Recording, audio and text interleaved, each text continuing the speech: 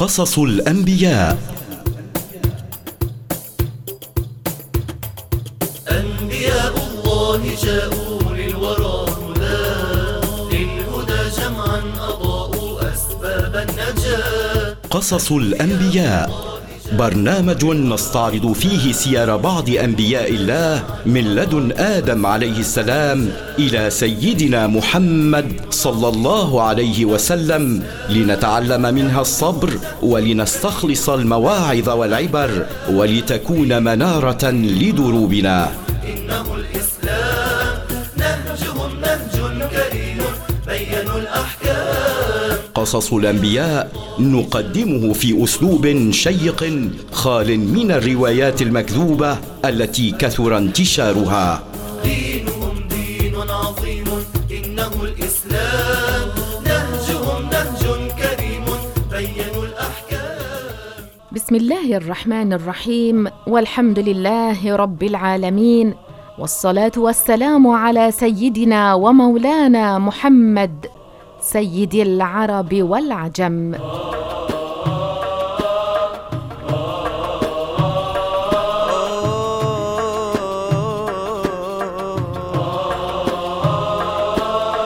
أرحب بكم مستمعينا الكرام عبر هذه الإذاعة المتنورة. نتمنى لكم أطيب الأوقات بمرافقتنا لهذا اليوم ضمن برنامج قصص الأنبياء. حبيبي يا إمامي يا ما فيكم هيمي. أهدي هذه الأنشودة إلى كل من يستمع إلينا عبر موجة 92.1 FM، وإلى كل من يتابعنا في كافة أنحاء الدنيا على موقع الإنترنت 2mfm.org. إلى كل مهموم، إلى كل محزون، أقدم له هذه الأنشودة التي تجلي الصدور.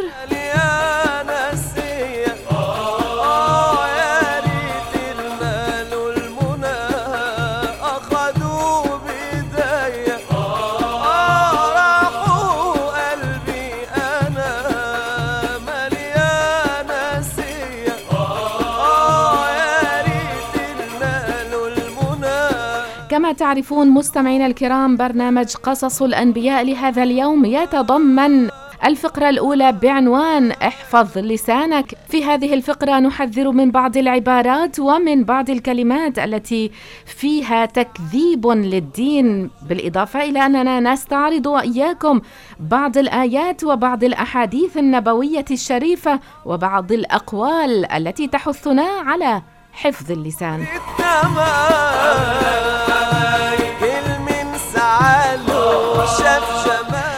أيضا الفقرة الثانية في لقائنا لهذا اليوم هي قصص الأنبياء. اليوم سنختم معكم قصة نبي الله داود عليه السلام.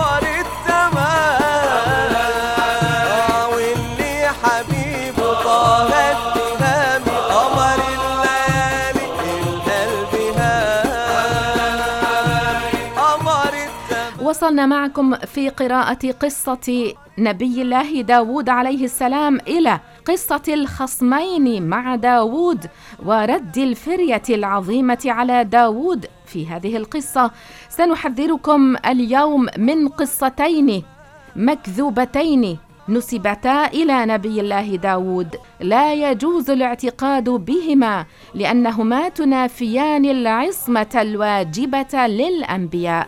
سننقل إليكم أيضا ماذا قال العلماء المعتبرون عن هاتين القصتين المكذوبتين.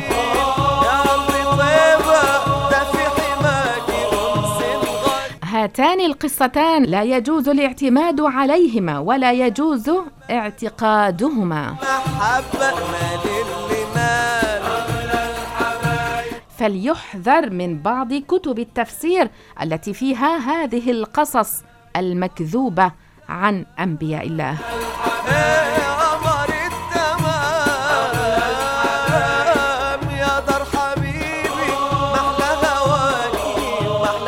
سننقل إليكم اليوم أيضا معاني لبعض الآيات الكريمة التي وردت في القرآن الكريم التي تتحدث عن نبي الله داود عليه السلام. على طيبة مجروح روح داوي جروح الروح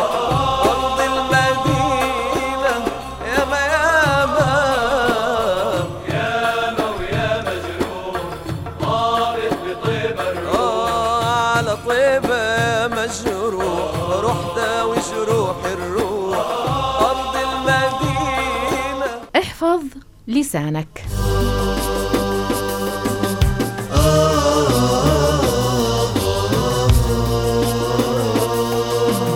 لا تنس قول الله عز وجل: ما يلفظ من قول إلا لديه رقيب عتيد. يا لسان قل خيرا تغنم، قل خيرا تغنم، واسكت عن شر تسلم، واسكت عن شر تسلم من قبل. إن الله عز وجل جعل اللسان للإنسان ليعبر به عن حاجاته التي تهمه لتحصيل منافع ومصالح دينه ودنياه. هذا اللسان نعمة من الله عز وجل على عباده، ليحصلوا به مصالح دينهم ومصالح آخرتهم، أي ليستعملوه فيما ينفعهم ولا يضرهم. فمن استعمل هذا اللسان فيما ينفعه ولا يضره فليس عليه حرج وليس عليه مؤاخذة في الآخرة. وأما من استعمله فيما نهاه الله عنه فقد أهلك نفسه ولم يشكر ربه على هذه النعمة العظيمة.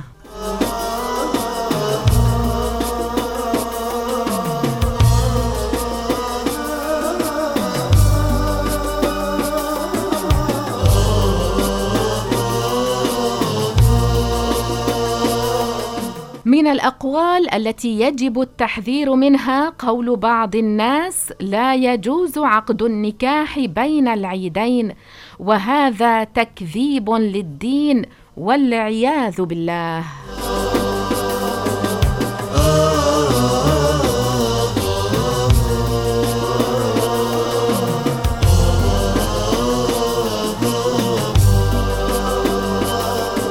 من الأقوال التي يجب التحذير منها قول بعض الناس: لا يجوز ترك سجادة الصلاة مفتوحة أي مفترشة، وتحريم هذا يعد ردة والعياذ بالله.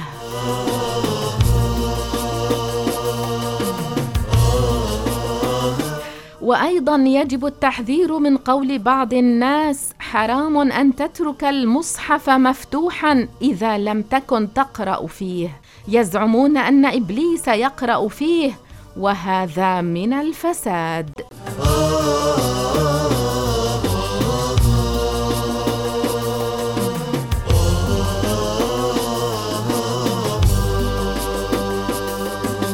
لا تنس حديث رسول الله عليه الصلاة والسلام: إن العبد ليتكلم بالكلمة لا يرى بها بأسا يهوي بها في النار 70 خريفا.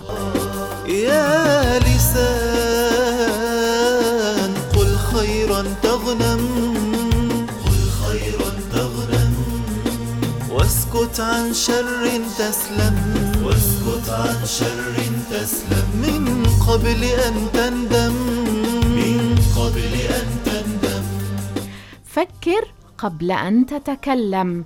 تذكر النار التي ورد في الحديث أنها أوقد عليها 1000 سنة حتى احمرت، ثم أوقد عليها 1000 سنة حتى ابيضت، ثم أوقد عليها 1000 سنة حتى اسودت، فهي سوداء مظلمة.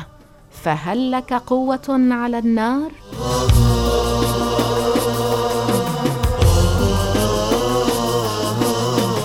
هي نار حامية.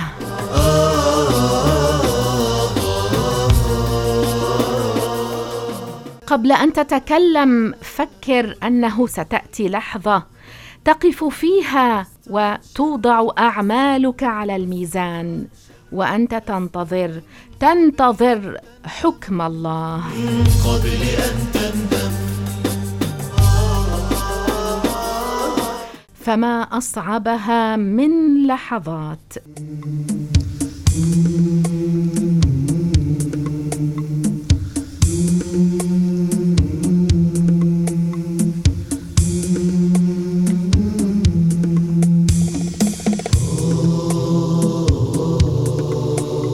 نسألك اللهم ثباتا، نسألك اللهم حسن الختام،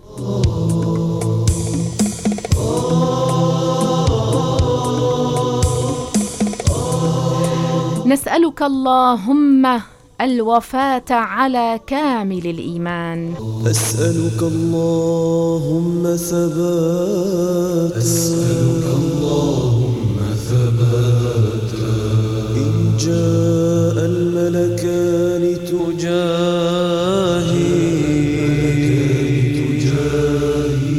أن أنطق بالحق وألقى، أن أنطق بالحق وألقى. قصة الخصمين مع داود عليه السلام ورد الفرية العظيمة على داود في هذه القصة. من مات سيحيا ثانية في يوم البعث المقترب من بعد إعادة تركيب للجسم على عجل الذنب. من مات سيحيا ثانية. ليعلم أن بعض المفسرين أورد في تفسير هذه الآيات في قصة الخصمين مع نبي الله داود عليه السلام قصصاً لا تليق بنبي الله داود الذي خصه الله تعالى بنبوته وأكرمه برسالته. سنستمع وإياكم إلى هذه الآيات من سورة صاد. أعوذ بالله من الشيطان الرجيم. وهل أتاك نبأ الخصم إذ تسوروا المحراب إذ دخلوا على داود ففزع منهم قالوا لا تخف خصمان بغى بعضنا على بعض فاحكم بيننا بالحق ولا تشطط واهدنا إلى سواء الصراط إن هذا أخي له 99 نعجة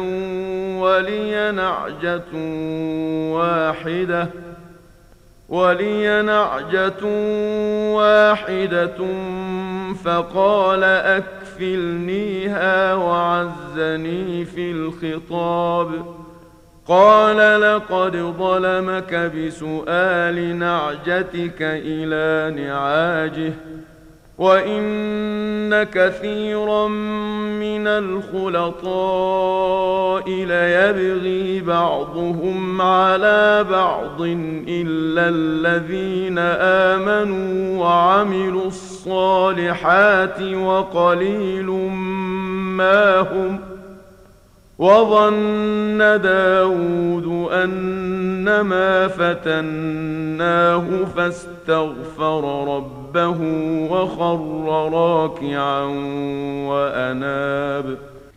صدق الله العظيم.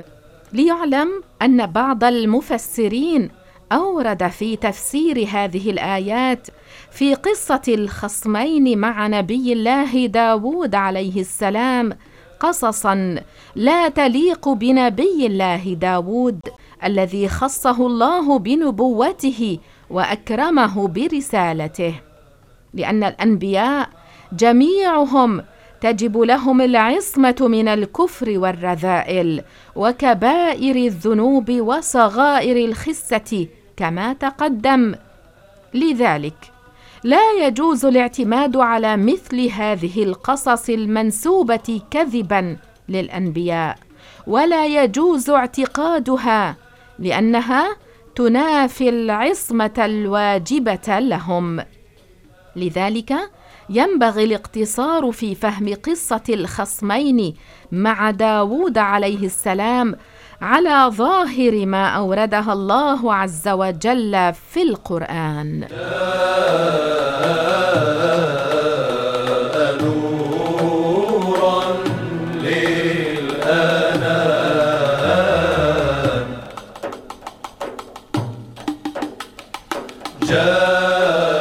اسمعوا معي التفسير الصحيح لهذه الآيات. للأنام جئت نورا للأنام جئت نورا للأنام. قد جاء في تفسيرها أن ذينك الخصمين كانا في الحقيقة من البشر من بني آدم بلا شك، وأنهما كانا مشتركين في نعاج من الغنم على الحقيقة، وأنه بغى أحدهما على الآخر وظلمه على ما نصت الآية. وقد تسور هذان الخصمان محراب داود عليه السلام، وهو أشرف مكان في داره، وكان داود عليه السلام مستغرقا في عبادة ربه في ذلك المحراب، فلم يشعر داود عليه السلام بالشخصين إلا وهما أمامه، فلما قال لهما: من أدخلكما علي؟ طمأناه وقالا له: لا تخف، ثم سألاه أن يحكم في شأنهما وقضيتهما إلى آخر القصة التي نص الله عليها في القرآن. وقد امتحن الله عز وجل نبيه داود عليه السلام في هذه الحادثة التي جرت معه مع هذين الخصمين. وقد امتحن الله عز وجل نبيه داود عليه السلام في هذه الحادثة التي جرت معه مع هذين الخصمين. وأما استغفاره عليه الصلاة والسلام فلأجل الذنب الصغير الذي وقع فيه، وهو أنه تعجل بالحكم على الخصم الآخر قبل التثبت في الدعوى، وكان يجب عليه لما سمع الدعوى من أحد الخصمين أن يسأل الآخر عما عنده فيها، ولا يقضي عليه بالحكم قبل سؤاله. وقد تاب داود عليه السلام من ذلك الذنب الذي ليس فيه خسة ولا دناءة، وغفر الله له هذا الذنب بنص القرآن الكريم.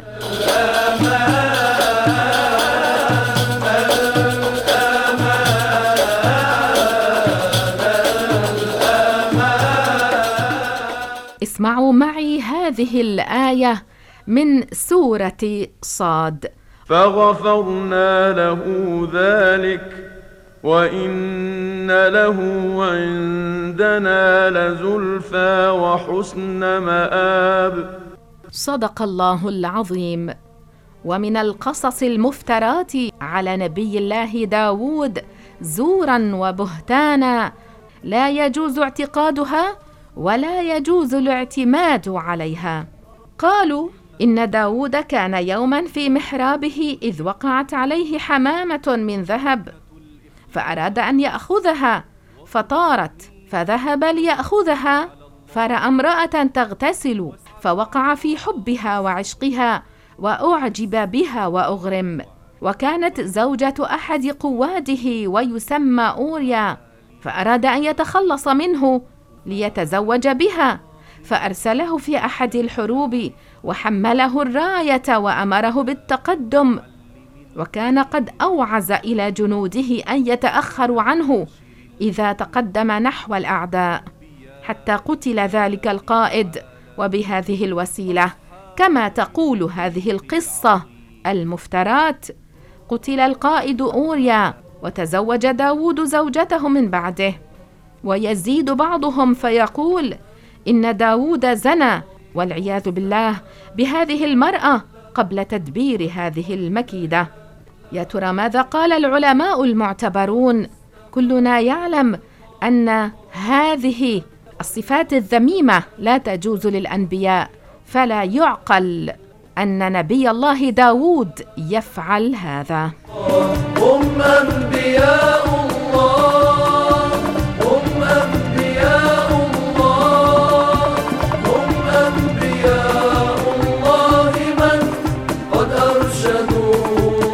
هم أنبياء الله عصمهم الله عز وجل من الوقوع في الكفر والكبائر والمعاصي التي فيها خسة ودناءة.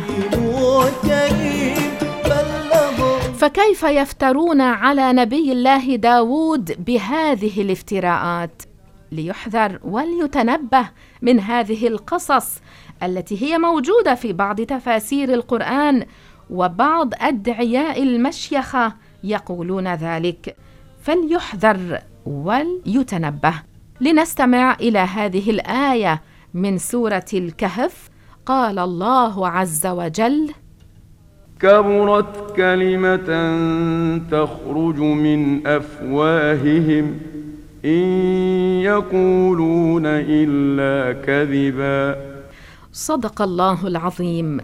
وقد قال العلماء المعتبرون إن هذه الروايات لا تصح لا من طريق النقل ولا تجوز من حيث المعنى، لأن الأنبياء منزهون عن مثل هذه الأمور كلها. وقالوا: لا يلتفت إلى ما سطره بعض المفسرين والقصصيين عن أهل الكتاب الذين بدلوا وغيروا، ولم يكن اعتقادهم بداود عليه السلام أنه رسول الله بل ملك من الملوك. وهذا الذي حكاه بعض المفسرين عن سيدنا داود عليه السلام، وهو أنه عشق امرأة. هذا الذي حكاه بعض المفسرين عن سيدنا داود، وهو أنه عشق امرأة أوريا فاحتال حتى قتل زوجها فتزوجها. لا يليق بالأنبياء، بل لو وصف به أفسق الملوك لكان منكرا. وفي السورة التي ذكرت فيها هذه القصة من أولها إلى آخرها فيها محاجة منكري النبوة، فكيف يلائمها القدح في بعض أكابر الأنبياء بهذا الفسق القبيح؟ هم مصابيح الزمان وعلموا الخلق البيان، وبحسن أخلاق له قد استفاد الخافقان. هم أنبياء الله، هم أنبياء الله. وصف الله عز وجل سيدنا داود قوله ذا الأيدي أي القوة، ولا شك أن المراد منه القوة في الدين والعبادة، لأن القوة في غير الدين كانت موجودة في الملوك الكفار وما استحقوا بها مدحا. القوة في الدين لا معنى لها إلا في القوة والعزم الشديد على أداء الواجبات واجتناب المحرمات. وما روى بعض المفسرين في تفسيرهم أن الخصمين اللذين اختصما إلى داود عليه السلام كانيا بالنعاج عن المرأة تنبيها إلى قصته على زعمهم مع أوريا، فغير صحيح. والصحيح أنهما خصمان في نتاج غنم على ظاهر الآية في القرآن. وقد تكني العرب عن النساء بالنعاج، لكن لا يجوز تفسير النعاج في قصة داود عليه السلام مع الخصمين المذكورة في القرآن بالنساء كما فعل هؤلاء المفسرون، فقد أساءوا بتفسيرهم هذا، لأن ما ذكروه لا يليق بنبي الله داود عليه السلام. يقول الحافظ تقي الدين السبكي العالم الجليل: النعجة في الآية هي النعجة الحقيقية، والخصمان من البشر، فافهم ذلك أخي المسلم رحمك الله بتوفيقه. داود نبي منصور، لا يوجد شيء شانه، بأمانته هو مشهور، قط ما ارتكب خيانة. داود نبي منصور، بأمانته هو مشهور. فائدة، لنستمع وإياكم إلى هذه الآية من سورة صاد. قال الله عز وجل: يا داود إنا جعلناك خليفة في الأرض فاحكم بين الناس بالحق ولا تتبع الهوى فيضلك عن سبيل الله إن الذين يضلون عن سبيل الله لهم عذاب شديد بما نسوا يوم الحساب. صدق الله العظيم. هذا خطاب من الله عز وجل إلى داود عليه السلام، وفيه وصية من الله عز وجل لولاة الأمور وحكام الناس أن يحكموا بين الناس بالعدل والحق واتباع الحق المنزل من عنده تبارك وتعالى، لا ما سواه من الآراء والأهواء. وتوعد الله سبحانه وتعالى في هذه الآية من سلك غير ذلك وحكم بغير ذلك وضل عن سبيل الله بأن لهم العذاب الشديد يوم القيامة. وقد كان نبي الله داود عليه السلام هو المقتدى به في ذلك الزمان في العدل وكثرة العبادة وأنواع القربات. اتركيني يا دار الغرور يا دنيا اتركيني يا دار الغرور كم أتعبت قلبي مع ذاك الغرور كم أتعبت قلبي. من حكم نبي الله داود عليه السلام، كان لنبي الله داود عليه الصلاة والسلام حكم عظيمة فيها المعاني العظيمة، ومنها قال عبد الله بن المبارك في كتاب الزهد: إن من حكمة آل داود حق على العاقل أن لا يغفل عن 4 ساعات: ساعة يناجي فيها ربه أي يعبد الله، وساعة يحاسب فيها نفسه، وساعة يفضي فيها إلى إخوانه الذين يخبرونه بعيوبه ويصدقونه عن نفسه، وساعة يخلي بين نفسه وبين لذاتها فيما يحل ويجمل، فإن هذه الساعة عون على هذه الساعات وإحجام للقلوب. وقال: حق على العاقل أن يعرف زمانه ويحفظ لسانه ويقبل على شأنه. وأنا أصدور وأنا أصدور وأنا أصدور. وقد كان نبي الله داود عليه السلام مع ما آتاه الله من الملك والنعم الكثيرة يأكل من كسب يده، يقوم الليل والنهار في طاعة الله سبحانه. وقد ثبت في الحديث: إن أطيب ما أكل الرجل من كسبه، وأن نبي الله داود كان يأكل من كسب يده. هدفي الوصول إلى الجنات بغير حساب وبجاه. وفاة داود عليه الصلاة والسلام. وأعيش رضيا إن شاء المولى التواب. كان نبي الله داود عليه السلام فيه غيرة محمودة شديدة، فكان إذا خرج أغلق الأبواب فلم يدخل على أهله أحد حتى يرجع. فخرج ذات يوم وغلقت الدار، فأقبلت امرأته تطلع إلى الدار، فإذا رجل قائم وسط الدار، فقالت لمن في البيت: من أين دخل هذا الرجل والدار مغلقة؟ والله لنفضحن بداود. فلما جاء داود إذا الرجل قائم في وسط الدار، قال له داود: من أنت؟ فقال: أنا الذي لا أهاب الملوك ولا يمنع مني الحجاب. فقال داود: أنت والله إذن ملك الموت، مرحبا بأمر الله. ثم مكث حتى قبضت روحه. ولما غسل وكفن وفرغ من شأنه، طلعت عليه الشمس وكانت شديدة، فقال ابنه سليمان للطير: أظلي على داود. فأظلته الطير حتى أظلمت عليه الأرض. فقال سليمان للطير: اقبضي جناحا.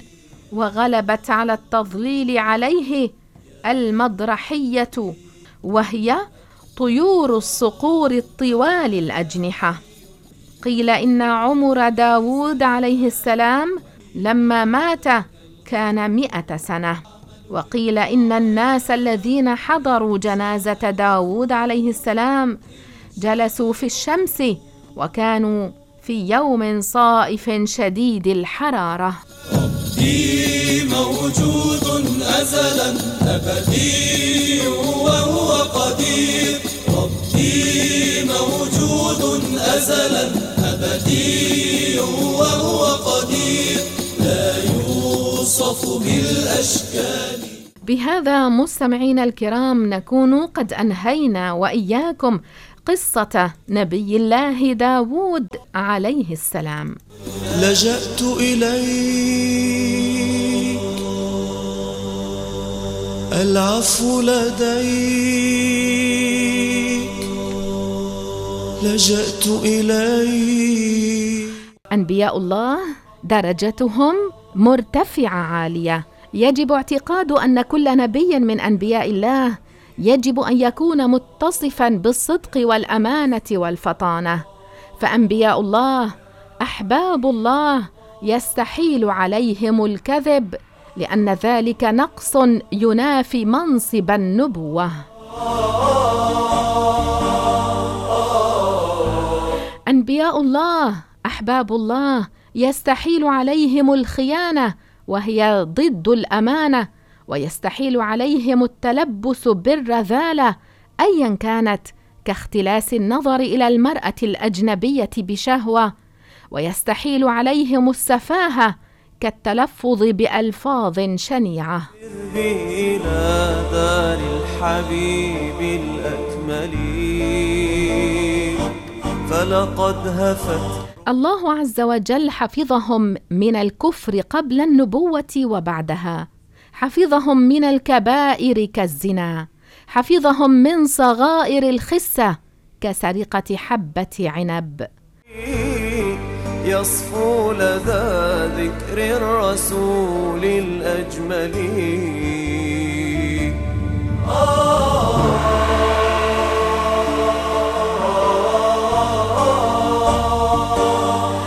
يستحيل على أنبياء الله سبق اللسان في الشرعيات والعاديات، لأنه لو جاز عليهم لارتفعت الثقة في صحة ما يقولونه.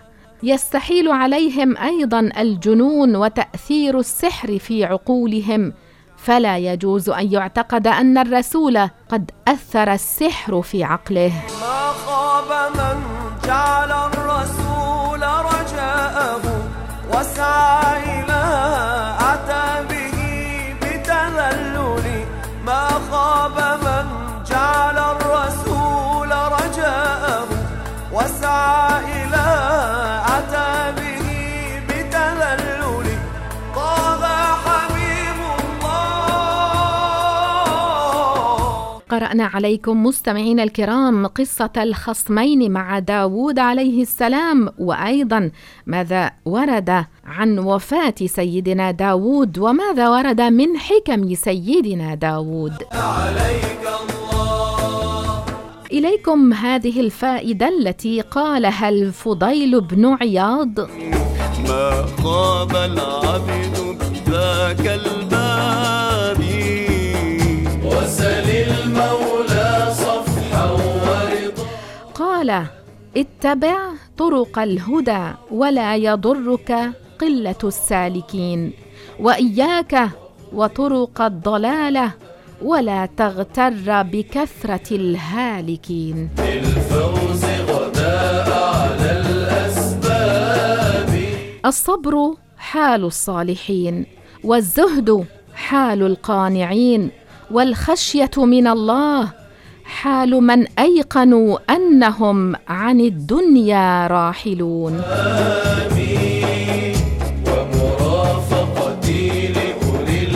مع النعمة تحتاج إلى شكر، ومع البلاء تحتاج إلى صبر، وإن أذنبت تحتاج إلى توبة واستغفار.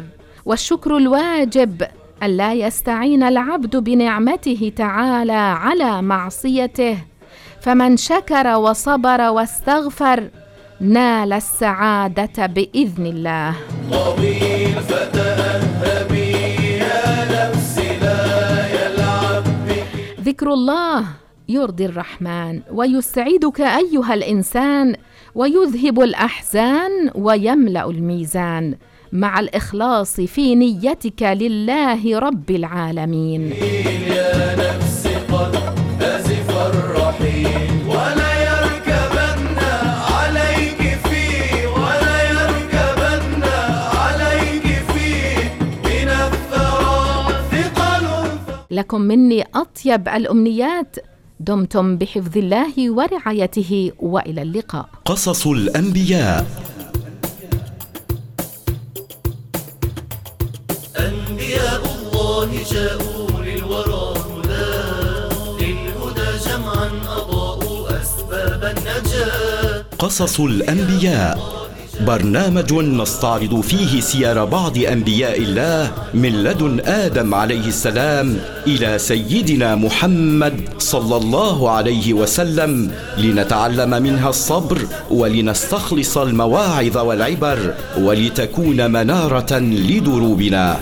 إنه الإسلام نهجهم نهج كريم بينوا الأحكام. قصص الأنبياء نقدمه في أسلوب شيق خال من الروايات المكذوبة التي كثر انتشارها. دينهم دين عظيم إنه الإسلام.